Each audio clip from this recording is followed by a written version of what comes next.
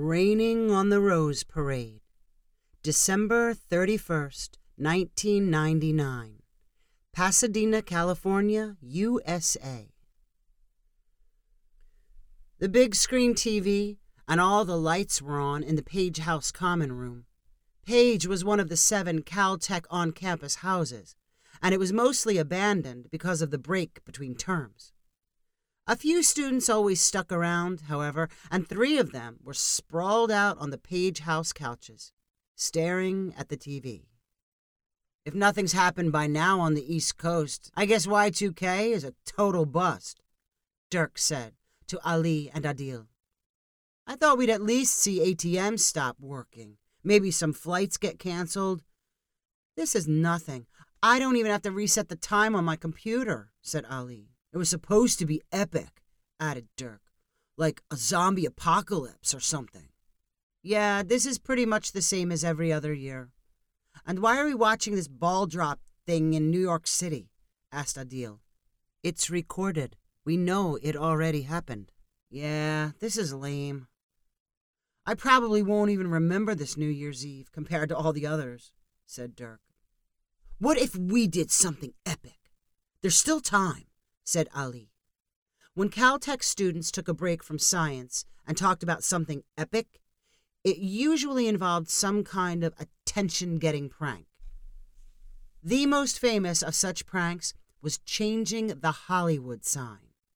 It was pulled off in the late 1980s and organized by students in Page. They snuck up the Hollywood mountain at night and covered parts of the existing sign with massive black and white sheets. The next morning, Southern California's most famous landmark read Caltech instead of Hollywood. Pictures of the transformed sign hung all over campus. Administrators winked as they said they did not encourage that sort of thing.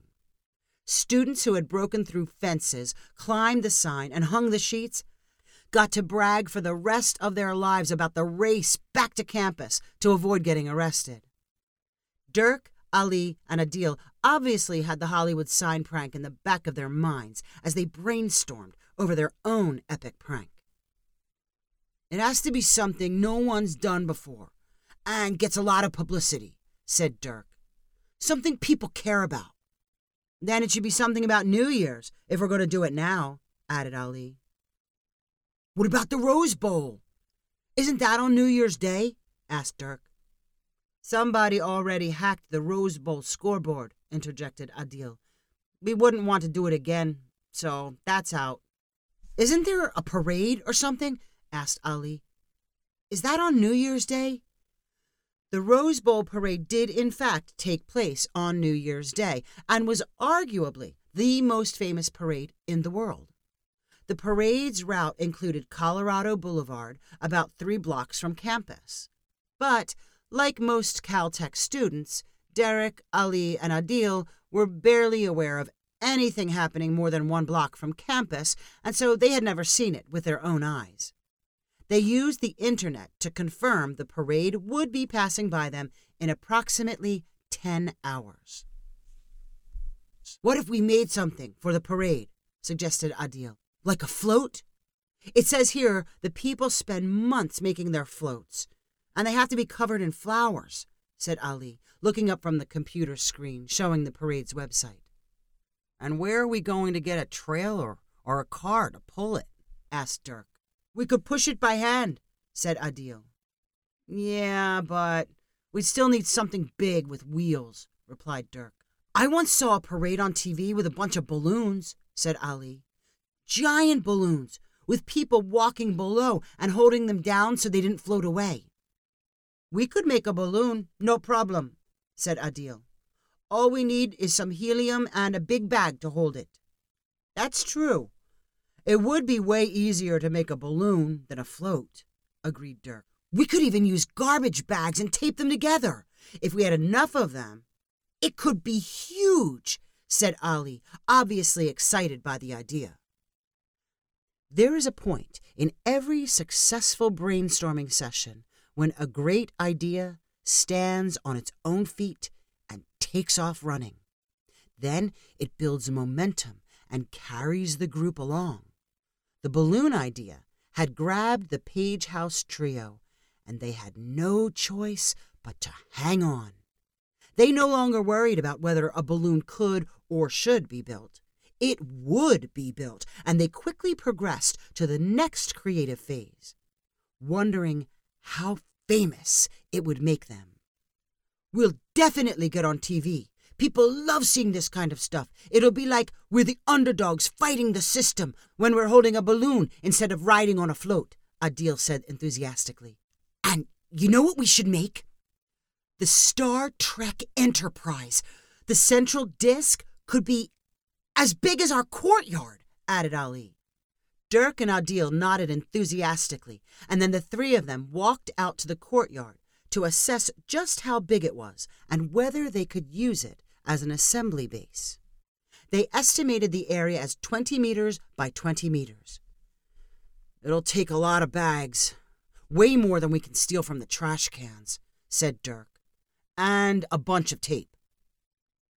"We could buy some. How much money have we got?" asked Adil. "I'll put in $20, said Dirk. Me too, replied Ali and Adil together. "And we might need some help," added Ali. "How about I go buy the stuff?" said Dirk. "Ali, you go see if you can get people to help. Adil, you've got to find some helium." The threesome checked in on the New Year's Eve TV broadcast to find out the time. They had about 9.5 hours until the parade passed by. Ali began manpower recruitment at Lloyd House, which was adjacent to Page. He found 2 students watching TV in the common room, and he called out, "We've got an epic prank going if you want in." "What is it?" asked one of the students, rising from the couch. "We're making a balloon for the Rose Parade," replied Ali. "With what?" "Tape and garbage bags." "Can we make a Death Star?" "We already decided on the Enterprise." "Yeah, that's cool too." "How far along are you?" "We just started, but we got the rest of the night." "Okay, let's do it." The 2 Lloyd students stood up, ready to follow Ali. "First, let's go find more people," urged Ali. Ali and his recruits walked the halls of Lloyd House, banging on doors and shouting that they were building an epic Star Trek parade balloon. A 4th person had joined the group when they reached Ruddock House's common room, and Ali made another appeal. From Ruddock, a group of 9 stormed the south houses, stopping first in the common rooms and then marching and yelling in the hallways. A few potential recruits had new ideas about balloon shapes, but they were shouted down, quickly falling in line with the Enterprise concept. After Ali finished his sweep of on-campus housing, he marched back to Page with a mob of 19. "Where's all the stuff? What are we building with?" someone in the mob asked Ali, when all they found was an empty courtyard. "Dirk and Adil went for supplies," explained Ali. "We can start with some calculations while we're waiting," shouted another voice in the mob. Meanwhile, Dirk was on his way back from the Ralph's supermarket almost a mile away. He could have gone to a closer, smaller store, but Dirk knew Ralph's would be open all night and have a larger selection. As he hurried down the sidewalk on his way to Ralph's, he debated how much to spend on garbage bags and how much on tape. He made a rough estimate of a single garbage bag's surface area and the length of the seams to be sealed by the tape. In the end, he spent all $60 of supply money on 5 boxes of garbage bags and 5 rolls of tape. He did not want to carry his purchase back to campus in plastic bags, so he simply pushed his shopping cart all the way back to Page Courtyard. He arrived in time to settle the question of how big the Enterprise balloon could be. "That's all the bags you've got?" asked someone in Ali's volunteer mob, after looking in the shopping cart. "I only had $60, answered Dirk. "We're going to need to scale this way, way back," replied the volunteer. "And where's the helium?" The helium was actually on its way from a physics laboratory. Adil had scoured different buildings on campus, looking for unlocked outer doors. When he found one, he went from room to room looking for gas tanks and anyone around who might grant him permission to take one.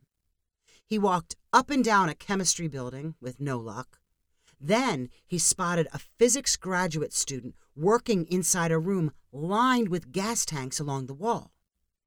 Adil tapped on the glass window of the room's door. The physics student stopped what he was doing to answer. "Hey, you want to be part of a prank? We need some helium." The student, with long, stringy hair and dressed in a tie-dyed t-shirt, seemed to be processing what Adil was asking. "It's New Year's, and we want to do something epic," added Adil. "It is? New Year's Eve or New Year's Day?" "By now, it's probably New Year's Day. Can we have some helium?" The physics student looked around the room. "I guess so, but I should probably help you carry it." Adil and his helium supplier arrived in the Page courtyard, pushing a cart specifically designed for a tall gas cylinder. Along with the gas, they had a regulator and plenty of tubing which could be connected to the planned balloon. They found Ali's mob cutting garbage bags and laying them out on the courtyard's concrete floor. Ali and Dirk hurried to greet Adil. "I think we got everything we need, and plenty of help," said Dirk. The physics student looked skeptically at the garbage bag operation and said, "Duct tape? Maybe you should try it with a few bags to see if it will work." Ali organized a special task force to cut 3 garbage bags apart and then tape them back together. The test case was supposed to create a balloon the size of a small beanbag chair. They left a small hole for the helium tubing and covered the connection with gobs of tape. "Okay, here we go," said the physics student, turning the valve on the helium tank. The garbage bag balloon immediately inflated and began to float. Then, pshh, a taped seam gushed out helium and the bags flopped to the ground. All of the workers recruited by Ali had stopped to watch the experiment. Rather than conclude it was a failure, Adil cried out, "See, it'll work. All we have to do is get the pressure right and close the leaks." The crowd nodded and collectively decided they should be using more tape. They went back to cutting. By 3 a.m., a collection was made to finance another trip to the supermarket for more bags, tape, and as many donuts as possible. By 4 a.m., a new set of calculations were made regarding how big the enterprise could be. The group argued about the numbers, but eventually agreed the model would need to be scaled down again.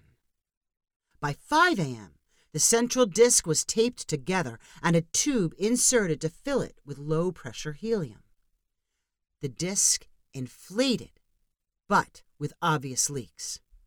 Almost everyone went to work patching holes, while Adil and the graduate student returned to the lab for more helium cylinders.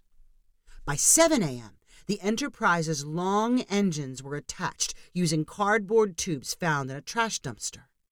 The whole thing basically floated, but new leaks constantly needed attention.